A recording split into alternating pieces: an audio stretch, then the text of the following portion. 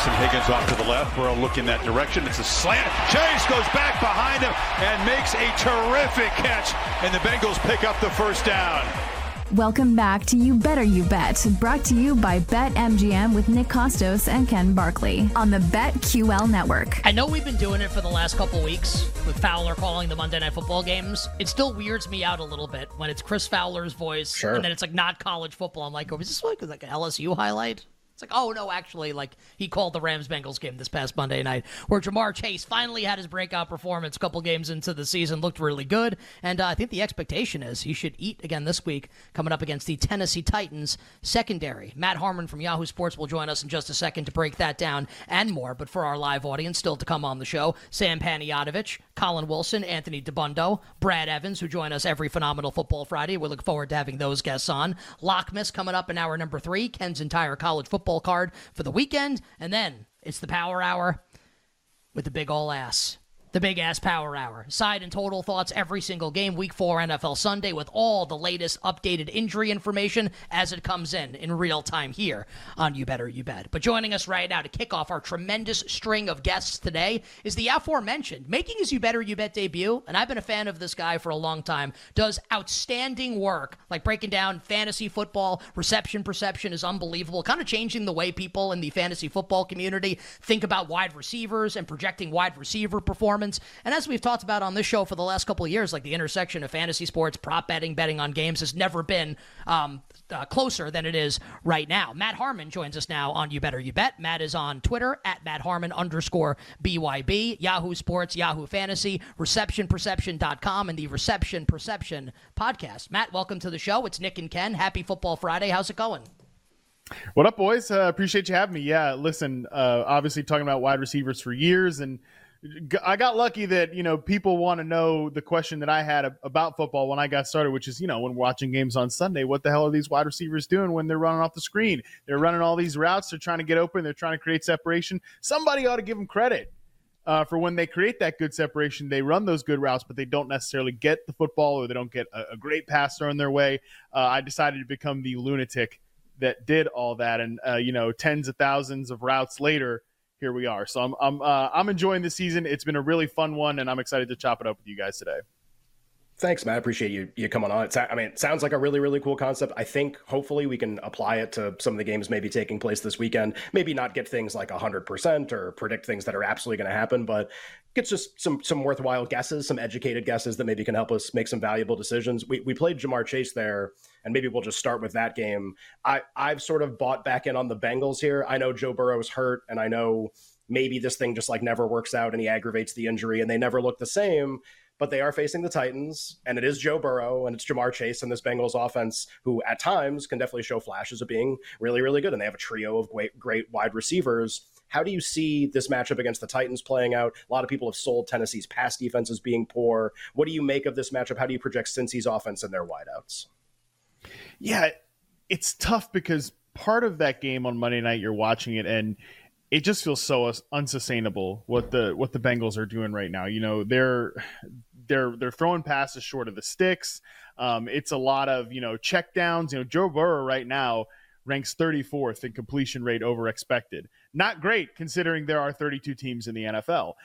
So it's a lot of that short stuff. But I would say from a Jamar Chase perspective, he's actually really good and I think underrated on base NFL routes like the slant, the curl, the dig. And you saw that with how they're able to move him around the formation and get him into space and making plays after the catch. That's a big asset for him in terms of how he can win as a wide receiver. And you mentioned it, the real issue here is the Tennessee Titans pass defense is just a mess. So I think that, look, I'm always going to be lowering expectations for these Bengals pass catching guys, the whole offense in general, as long as Joe Burrow is playing with this injury. But we're lowering expectations from an A tier unit to, maybe a B- tier unit. I think in that situation, Jamar Chase can still get home. Yeah, and at BetMGM, our show sponsor, Chase's receiving yards number for this week, 83.5.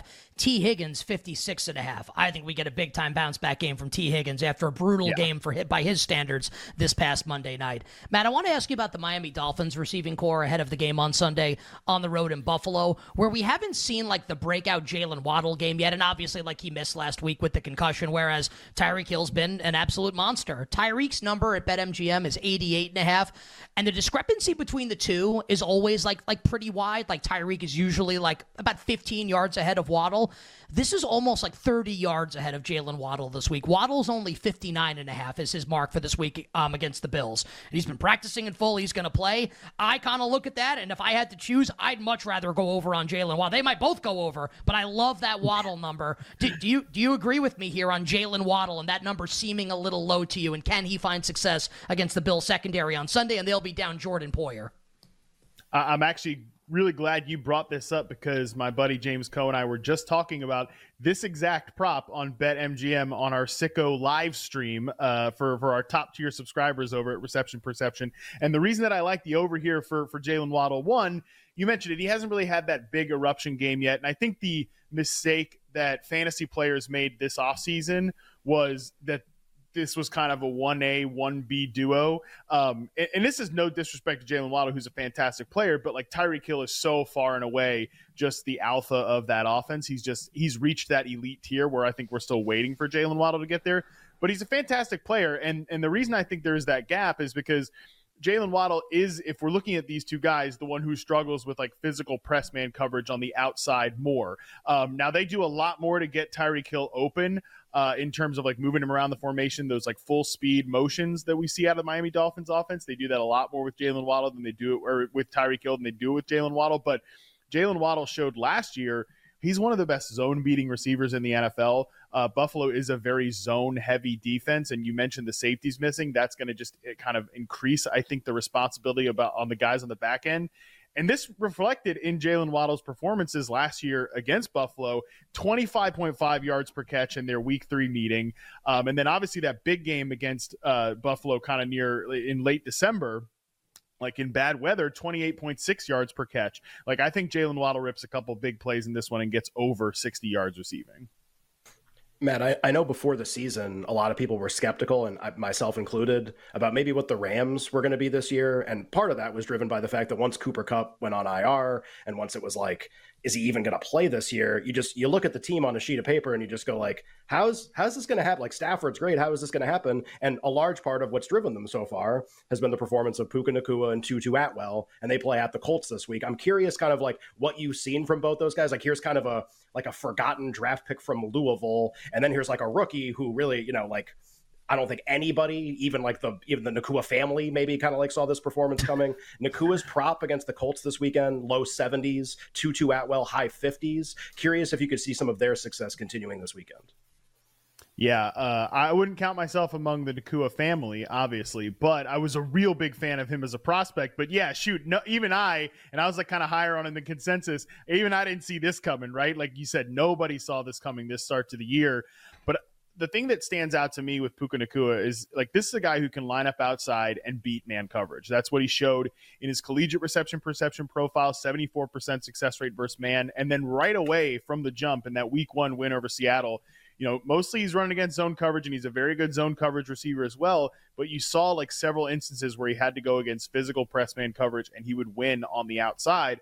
I think that's critical in this matchup against the Colts because, as you mentioned, their outside cornerback position has been an area to attack. It's really been like the one time we've seen the best of Calvin Ridley was when he was lining up on ISO routes against man coverage against this Colts defense. So I like the way Puka sets up here. Obviously, like I think 73.5 is kind of a big number. Definitely, that's always scary to push the over on something like that. And if you are a little freaked out by that, you look at Tutu Atwell, who's been primarily an outside receiver. Now it's like outside receiver when you look at the data because he's again been that full speed pre-snap motion player. They'll probably line him up in the slot and then move him full motion, and he gets counted as an outside receiver because that's where he is when the ball is snapped. So it's not like true outside receiver stuff like we see with Puka, but that pre-snap motion again is going to get him a lot of advantageous opportunities, and we've already seen that play out through the course of the season. A couple more minutes here with Matt Harmon from Yahoo Sports with Nick and Ken. You bet Phenomenal Football Friday. Matt on Twitter at @MattHarmon_BYB. Matt, fascinated to get your thoughts on this Chargers receiving core coming up this Sunday against the Las Vegas Raiders with Mike Williams now out for the season. Now, Keenan Allen, I think everyone knows, is a stud. Had the huge game last week against the Vikings. His receiving yards number here is 85.5. But I think the question that fantasy owners and prop bettors are going to try to answer this weekend is what happens with Josh Palmer and the first round rookie, Quentin Johnston. And this is, I think, less of like a big picture convo. Let's just talk about this particular game here. Palmer 28.5, Johnston 20.5 right now at our show sponsor BetMGM, the king of sportsbooks. Do you prefer one over the other? Like, is the Johnston number too low? We have about a minute for this answer, Matt, on the Chargers receiving core this weekend. Tough thing with Quentin Johnston right now is he just hasn't been playing much. And like, I think this was something you could see coming because he was a developmental guy coming into the league. Like, he did not have traditional wide receiver route running in his profile coming out of TCU. And I think it's been smart for the Chargers to slow play him. You know, I hosted a show with Austin Eckler over on Yahoo, and he talked about even like these rookie receivers and specifically Johnson have to get like their feeling in zone coverage a little bit better to be like full-time starters. So I think Josh Palmer, look, Quentin Johnson, I think has a higher ceiling, and like by the end of the year, he could be a big-time player for the Chargers. But Josh Palmer, I think I'm not overthinking what we saw from him last year where he had to play in Keenan Allen's role. Like, that's not a good fit for him, but he can be like a facsimile of what they get out of Mike Williams as a vertical, lack of separation downfield receiver. I think that's a better role for him to play right now. Matt, final question, 10 seconds to go here. Give us one receiver this weekend that you really like that you think could exceed expectations in a big way. In about 10 seconds, please. Both the Texans receivers. I like Nico Collins and Tank Dell. Sprinkle a little over on both those guys. Pittsburgh's a great defense, but they got stung by Ayuk in week 1, Amari Cooper in week 2, and obviously Devontae Adams and Jacoby Myers in week 3. So I think outside receiver against the Texans or against the Steelers is continuing to be a matchup we should target. I love me some Tank Dell, have him basically everywhere. Matt, we really enjoyed this. We appreciate you making the time and what's a very busy season for you. Matt does awesome work with our friends at Yahoo Sports, Yahoo Fantasy, ReceptionPerception.com, and the Reception Perception Podcast, again on Twitter, at MattHarmon_BYB. My friend, we sincerely appreciate it. Good luck with all the fantasy. Good luck with the bets this weekend, and hopefully we'll do this again down the line. Yeah, appreciate it. Anytime, guys. Really thankful for you guys for having me. Our friend Matt Harmon from Yahoo Sports joining us here on You Better You Bet. Hour 1 done, hour 2 for you. Coming up on the other side, we'll be live on Stadium, and we'll start off the hour with our good friend, Sam Panayotovich.